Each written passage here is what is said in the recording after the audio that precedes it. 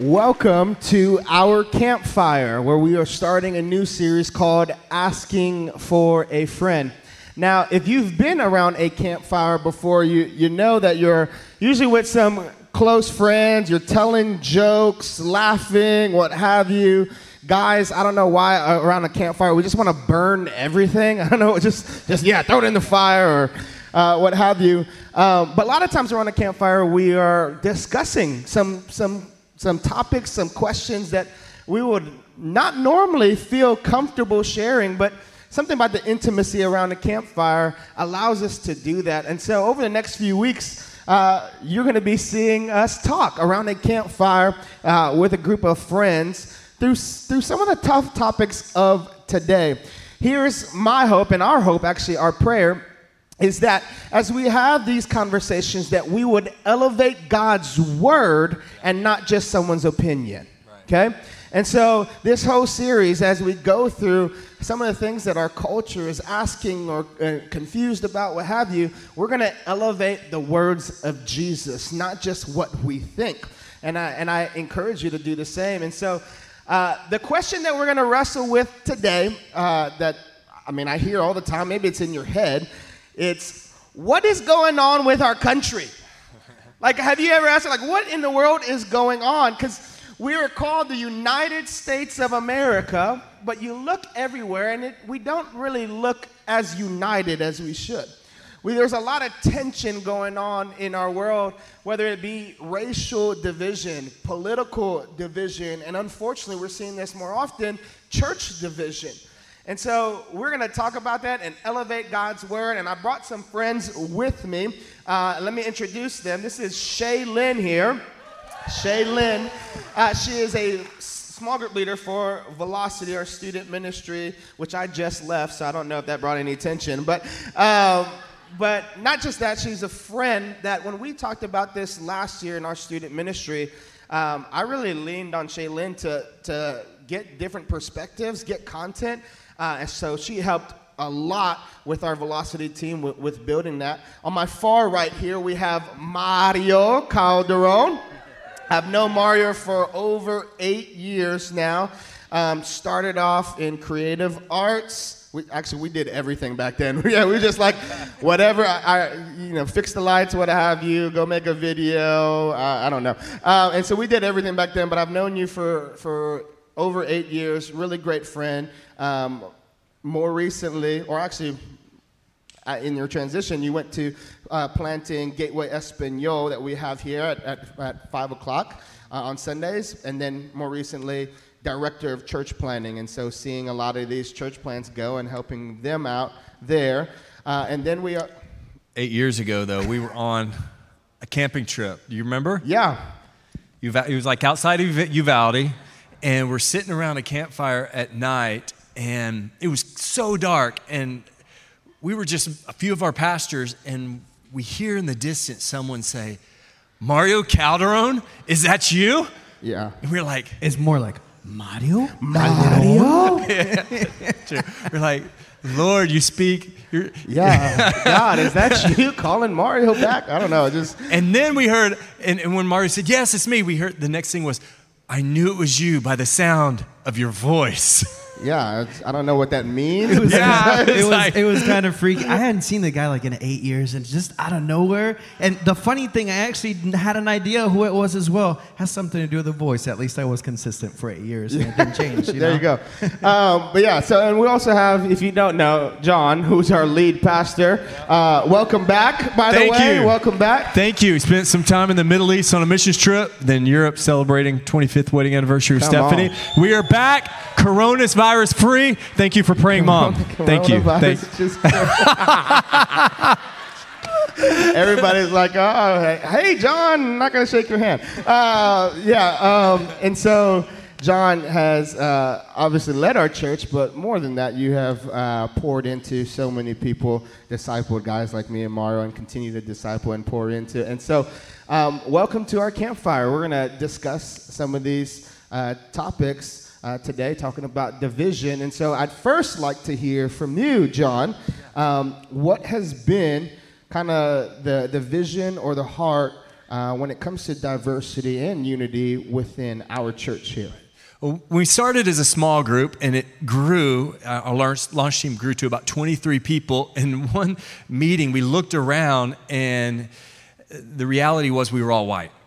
And I knew it was a problem. I was like, no bueno. I mean, where are you living? San Antonio. This is not just a reflection of the demographics of our city, but it's not a reflection of heaven. Like Revelation says, like every tongue, every tribe is going to be represented. And it was during that time that I became very alarmed. I was concerned, but I came across a quote by Martin Luther King, who said, one of the great tragedies in America is that the 11 o'clock hour is the most segregated hour on Sunday than any other time in the week.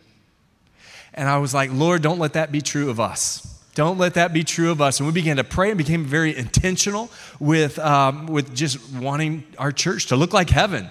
And it started to happen, and it was beautiful. But I'm glad that we can have this conversation. And it's now, as we look around this room and we look at our team, look at the stage, we are a reflection of a more healthier reflection of our city and heaven. And I'm just glad that, man, we're just not an all. How many of you guys are glad we're not an all-white church? How many of you guys are glad we're not an all-brown church? Yeah. We're an all-black church. We really do look like heaven. So we're talking from an area of strength. However, I'm very concerned as a pastor. This is a topic that we need to lean into, need to have a conversation that hopefully this is a catalyst for you to continue to have a conversation over at lunch and in your small group, because we look at our country and it is an issue. I grew up, as a white guy, and I don't remember feeling or sensing that racism was an issue then. I'm glad you grew up as a white guy. I had to say that. I was so confused. No surprise to some of you, but I didn't. Racism was like in history. But then a lot of things have happened in the last 7 to 8 years. And then with social media and with the political division, it's like I think social media has a way of amplifying whether or not it's true. The perception is that our country is divided right now. And we need to talk about this because we have an opportunity as a church to really be the light of God and be the reflection of His character and nature in a dark world. And I was just reading in Luke yesterday that talks about the importance of being salt. And when salt loses its flavor, it's no good. But the salt brings in great seasoning, and we need to be that in our community, in our city, in our country. And so we have an opportunity to discover what God's Word says, discover the truth, and act that out. Yeah, and so as we have this discussion today, I want to clarify a few things. I want to clarify that we are not the spokesperson for any race, age, generation, gender. Like Mario is not the spokesperson for all Hispanics, okay? I'm not the spokesperson for all Asian Pacific. That's what I check, okay? I don't even know. I'm mixed. John is not the spokesperson for all white people.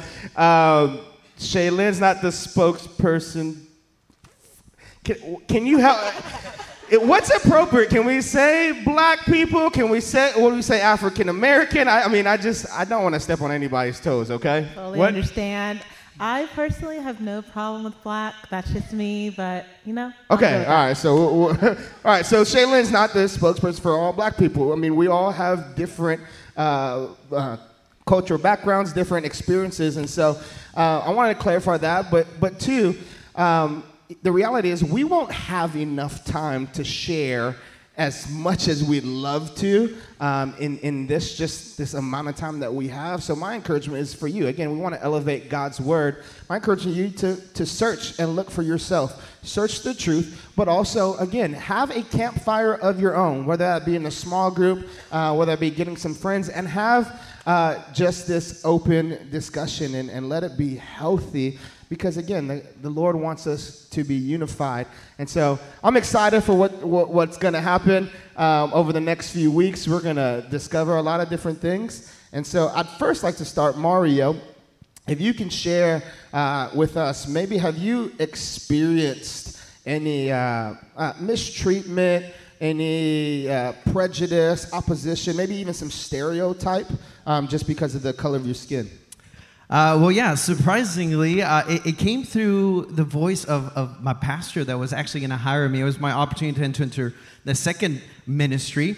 And before I moved, because I had to transition from Chicago to North Carolina, things had gotten serious. The interview, mostly approved. But then he calls me and he tells me, Mario, I just want to let you know about something. You and Vanessa, you guys are interracially married. She's white and you're Hispanic. And I just found out, and I've been noticing some people disagree with that. They actually believe that it is sin. So I just wanted to let you know, before you pack all your belongings and move cross country, that you are okay with it. It was shocking at first, but through that conversation, it was just seconds. The Holy Spirit says, like, Mario, that doesn't change anything. If I wasn't a Christian, if I wasn't a believer, maybe I would have thought, it's like, you know what? I would have lived in fear, and I would have said, no, I'm not moving. I'm not going to that place. But instead, Holy Spirit said, you know what? It's a great opportunity for you to go and live and be who you are. I mean, I united you and Vanessa, and it's a great opportunity. If you run into that type of opposition, then I'll be there with you. And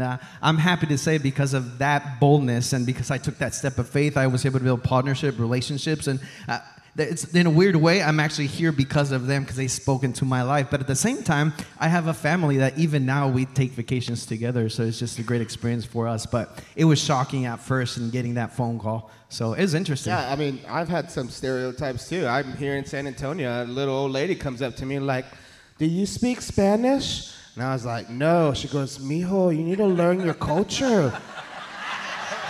I'm from Hawaii. She's like, right, let me pray for you. It's so funny. Everyone, I eat a lot of tacos, so it made me.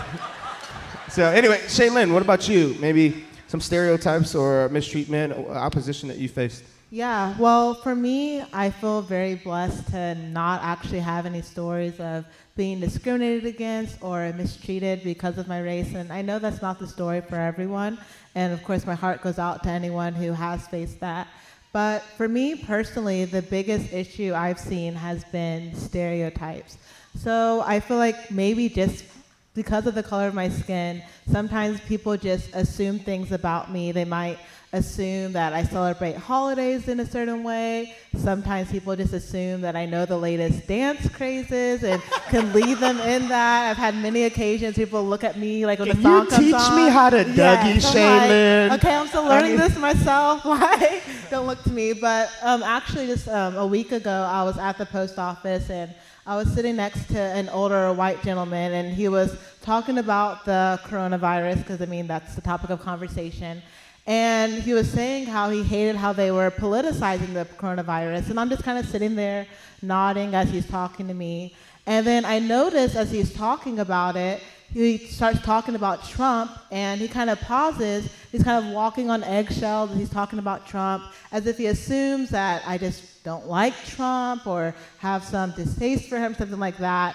And then I really don't know how this happened. He started talking about Obama. I'm like, where did this come from? But some connection somewhere. But I guess he wanted to show that he was a balanced guy. So he started talking about Obama and basically saying it in ways that of course you love Obama and of course you support Obama. And I gave no indication to him whether I leaned right or whether I leaned left. But it was pretty much solely from the color of my skin. He was making these assumptions. And unfortunately, this is not something unusual. I've had many instances where this has happened, where people kind of just assume something based on the color of my skin. And when this happens, I don't get upset or get offended, because I know a lot of times when we meet new people, the big thing we're trying to do is just trying to make a connection with them. But unfortunately, the connection he thinks he's making or connection he's trying to make is a connection based off of assumptions and not off of reality. And so my big thing there is just when you meet people, especially if you meet someone of color, be mindful of it. That's kind of what I've experienced, that instead of getting to know me as an individual, people kind of get to know me based off of their assumptions without getting to know the actual me. Yeah,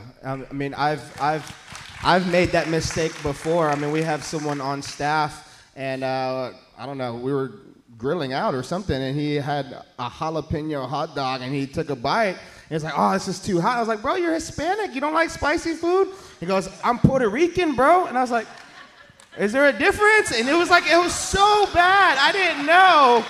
Please forgive me. I just didn't know. And I was like, I thought you guys all like. They don't even eat pepper. They don't like to eat pepper. Yeah, I didn't know that. It's too spicy for them. See, where I'm from Hawaii, we eat everything. So just, but yeah, I mean, we jokingly talk about that, but how many times, even when we walk into church, do we make that assumption? How many times when we stereotype even people, and we're saying race, but age? Like how often have you gone out of your way to go and meet someone in this church of a different generation? See, I think, and a former student pastor, I think that's where we're lacking the most, where my heart is to see young people learn some wisdom from some older people, but also some older people to invest into the younger generation. But unfortunately, we have a stereotype, and we assume, just even in that, oh, they don't want to listen, or they're just, and so taking what Shaylin said, man, how often do we subconsciously do that even in the church world, where we make assumptions of people? And the reality is, we just came off of a series called Soul Winning, where we said every soul matters. Every soul matters. And so it's such a big deal. But John, why don't you share with us, I mean, scripturally, what does God's word say when it comes to specifically racial division? Right. Let's start with Jesus. All right, he was born in first century in the Middle East, where there was a lot of racism. Jews and Gentile, also with Samaria, all these countries, they were at war with each other, literally, but also even because of their ethnicity.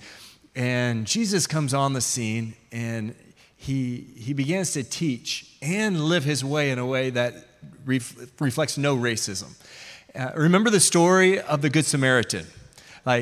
Jesus intentionally chooses the person, the hero of the story, that was not a Jew, but a person from Samaria who was half Gentile, half Jew, to be the hero of the story. It would have been like him sitting around a campfire with some white ministers, and the hero of the story is a black Muslim.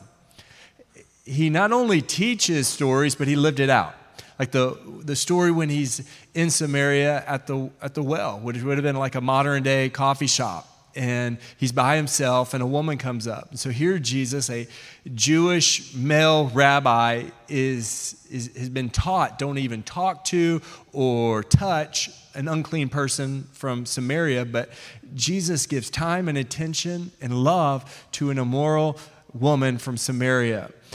And he goes on and on in his teachings to say, hey, there's no room for racism, prejudice, or discrimination at the table of God. And there's no room for it in the kingdom of God. And if that is true, which it is, then there should be no room for it in our church family. There should be no room for it in our small groups. And so I'm grateful for the teachings of Jesus. If you have your Bibles, turn with me to the New Testament, to James chapter 2. James is a half-brother of Jesus, and he got to watch Jesus model showing no partiality. He was no respecter of persons, and he watched him take care of his mom. He watched him take care of orphans, the poor, the sick. And he says this in James chapter 2, verse 9. You shall love your neighbor as yourself. He's remembering Jesus' words to not only love God with all of your heart, soul, strength, but you are to love your neighbor as yourself. Like racism, at the root of it, is loving yourself more than you love other people. And Jesus is saying, love your neighbor. And so James says that, but he goes, you do well, but if you show partiality, listen, if you show partiality, you commit sin and convicted by the law as transgressors. So we must love everybody the way that Jesus loves. And we must treat racism the way that Jesus would treat it. It's not a skin issue. It is a sin issue. And we got to call it out for what it is. Yeah, Mario, I know you have some insight too. Yeah, going back and more to the Word of God, and I love the way that the Apostle Paul talks about it. You know, ultimately he's known as the apostle to the Gentiles, and once he got converted, obviously he would be the one to kill those who weren't believers, and Christians and following, but something happened in his life, and now this is what he writes to the people in Rome. He says, for there is no distinction between Jew and Greek, For the same Lord over all is rich to who? To all who call upon him. What an amazing thing, an opportunity, an open door to reach out to the Lord of Lords for anybody who calls the name of God. And he came to understand how amazing God was because something special happened. If we read the book of Acts in chapter 10, before he converted, something amazing happened. It was Peter who had a vision to go to the Gentiles' home, and he had to speak to Cornelius in his home, and the only thing he knew what to do was to preach the gospel, and he did that. He started preaching the life and the death and the resurrection of Jesus Christ. And in the middle of him preaching, something happened. The Holy Spirit interrupted him. And what happened? Holy Spirit baptized the Gentiles. And I am so glad that the Holy Spirit is not a racist. Amen. He came upon the Gentiles, and that's why we have that gift now of the Holy Spirit. It comes upon us. We call upon the name of the Lord. He comes upon us. And one of the things that I've learned as I minister the Word of God, and it's just loving people for who they are. And I've truly seen that unity does not require uniformity. Like being robots, being the same. Imagine if we all had the same personality, if we enjoyed the same food, and it'd just be so boring, man. I love the fact that being an Espanol pastor, everybody assumes they're all Mexican. We're not all Mexicans. There's diversity. There's Puerto Ricans, people from Salvador, people from Puerto Rico. I've eaten the most delicious arroz con gandules from the Boricuas. Come on. I love it. It's such a joyous adventure to embrace diversity and just seek to understand and just, it'd be so boring if we were all the same. Here's an interesting question then, since you started Gateway Espanol. We're striving for unity, right? And within the diverse culture. Might be an interesting question, but why start a Gateway Espanol then? So why separate the English and Spanish people? So I think it's just based on language. Imagine you moving to France and you had an opportunity to go to a church in French. Obviously, you would go to try and learn, but what does your heart really sing and how could you express yourself? So if you had an opportunity to go to a bilingual church that was both French and English, you'd, of course, go to a bilingual church to express yourself and be in community with them. So we're creating this opportunity, not that we're trying to segregate. And the best part is that you guys are all welcome to come to Gateway Espanol at 5 p.m. to embrace a little bit of flavor and culture as well. So, and vice versa. Just this morning, I saw a family from Espanol here because they have certain commitments in the evening, so they come in English. So there's just actually unity. There's more options. So. That's fantastic. That's fantastic. Well, I know it's important for us to know God's word, and I don't think there's much convincing that needs to happen for you to understand that this is the heart of Jesus. Here's the question I'd love to ask you, Shaylin. Why is it so important for us to not just understand, but to actually take action? Why is it so important for us to not just know what God says when it comes to specifically racial division? Why is it so important for us to be part of making sure that we have this unity? Yeah, that's a great question. Well, one of the things I've just realized, just kind of walking through life during my short 20-something years of life, but still I'm observant, is that our biases can affect how we treat people. And when people know that we're Christians, or we tell people that we're Christians, the way we treat people a lot of times affects how people may see God and whether they may even want to become a Christian in the first place. Because sometimes we, people as Christians, we're the only Jesus that people see. They may never go to a church, they may never read a Bible, but when they see you and they see your actions, that's how they know like what Christianity is or what it means to be a Christian. And to kind of illustrate this, I have a really short story. There was a young man in India, and he was a devout Hindu.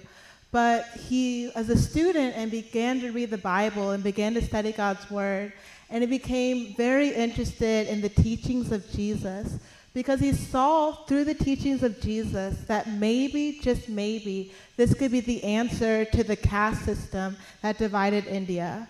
So because he was interested, he decided that he was going to a local church that Sunday to speak to one of the ministers. When he went to the local church, instead of being welcomed in, he was essentially stopped at the door, kind of looked up and down by an usher and told that he was not welcome there, and instead that he should worship amongst his own people. Not one to fight, the man turned away, never to return to church again, thinking to himself, well, if Christianity has a caste system, I might as well remain Hindu. This man wasn't just an ordinary man. This man was Gandhi, the man who's known as the father of India, who's known for his political activism and religious pluralism and fighting for the rights of others. And just think about what it would have been like if instead of being turned away, he instead got to go to the church and potentially become a Christian. I think it's so important when we hear a story like this to really reflect and see if there's any of the usher in us. I know we could be so quick to be like, absolutely not. I would absolutely never turn anyone away or discriminate against anyone. But sometimes we have biases that are so subtle that we don't even realize it. We maybe grew up a certain way, or maybe family members have always told us a certain thing about a certain race or a certain generation or a certain people. And so we have to be so vigilant in making sure that our hearts are right, because our biases affect how we treat people. And then as we see in this story, how we treat people can affect whether they come to Christ or not. And you know what? I mean, golly, that's so good. And you're talking about how we treat people, but also there's something that you guys said that I caught. You also have to be unoffendable too. Like, not only that, you know, that you have to be cautious of making assumptions, stereotypes, but from hearing just even your guys' stories, you guys just took an opportunity not to be offended. And so I felt like saying that because I get it. I know what it's like to even walk on eggshells, so what can I say or not? But imagine if we were just committed to each other, that we wouldn't break fellowship because of just a minor misunderstanding. You know, Scripture says this, in the end times to come, there's going to be all these famines, rumors of wars, and I caught this, that it said also that many people will be offended. How interesting that, man, in our culture, we see that today, that, you know, something is said or something is taken wrong, and we just are quick to be offended. Man, what if we were unoffendable, that we were quick to forgive, quick to love each other? And, man, it'd be incredible to see what the body of Christ does when we show that love for each other. And so, I mean, I'm talking practically, what are some ways, maybe Mario and John, you guys were intentional early on, but what are some practical ways that we can really just fight against any racial division, any division at all in our church, in our context?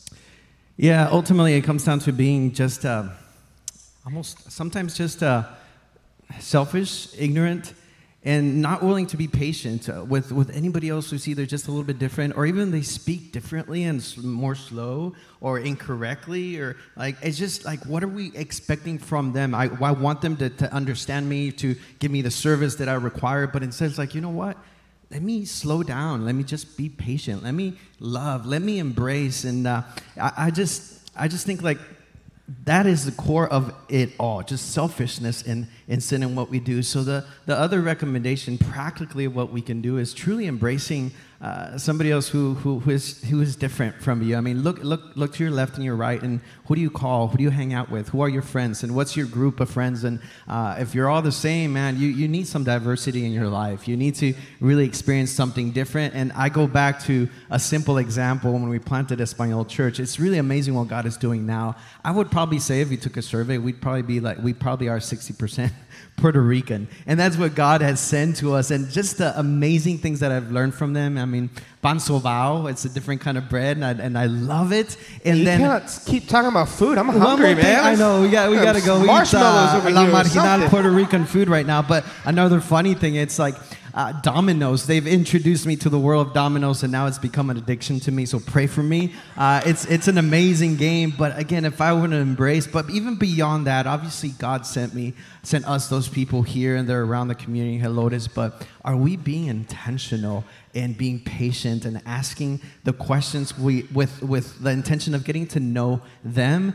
Be careful on how you ask the questions too. If you go with a list of questions, and it's going to be obvious that you're just being nosy versus intentionally wanting to build a relationship with them. Completing a task, like, hey, tell me everything I need to know about Hispanics now. Make them feel uncomfortable. Weird, Why right? don't you? Yeah. So I don't know. so think about a long haul relationship. How could you pour into them and get to know them and love them and whatnot? So Shaylin, what about you? Some practicals. Yeah, for me, I think just a really simple practical, especially as people of faith, is to just pray and pray for God to give us eyes like He has. I see people the way He sees people. And I know some people are like, oh, I already see people that way. I'm colorblind. You're not colorblind. You see races, and it's okay. God made the different races, and it's totally acceptable. But we can't let the color of people's skin affect how we treat people, whether we treat them better or treat them worse, but instead see them how God sees them. God sees them as individuals, and so we should see people as individuals. Along with that is for God to give us a heart to love people like He loves them, that we look beyond skin color, beyond culture, beyond age difference, instead just love them unconditionally. So that's practical. So good. John? Yeah. You were handed an index card when you came in. If you could take that out, and I want you to write down a verse that I'd love for us to memorize this week. Really meditate on this verse. It's John chapter 15, verse 12. It says, "This command I give to you, to love each other as I have loved you." How many of you are grateful that God has loved you so much? Even though you're not perfect, He loves you. You are for whom He died. And every person in this room, every person that is different than you is made in the image of God, all right? Every person matters to the Lord. And so I want us to pray as we meditate on this verse, like, Lord, really help me to love other people, to value, to treasure people who are different. And then let's be very intentional. This week, I want to give you a practical challenge. I want you to spend some time with someone who's different than you.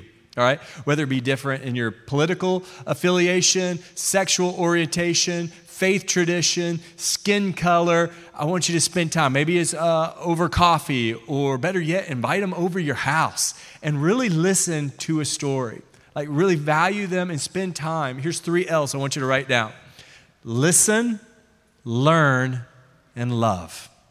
Listen, learn, and love. Like, really listen. And when you build up enough trust, I mean, I think it's all right to ask a good bridge building question, like, help me understand, what was life growing up to be you? Help me understand. And just listen and learn and allow God to give you a love. And I think if we do this collectively, not only are we going to be a light in our community, but we're going to see the bond of our fellowship grow closer. Because we can come together once a week and worship, and it is important. And it's like dress rehearsal for heaven, right?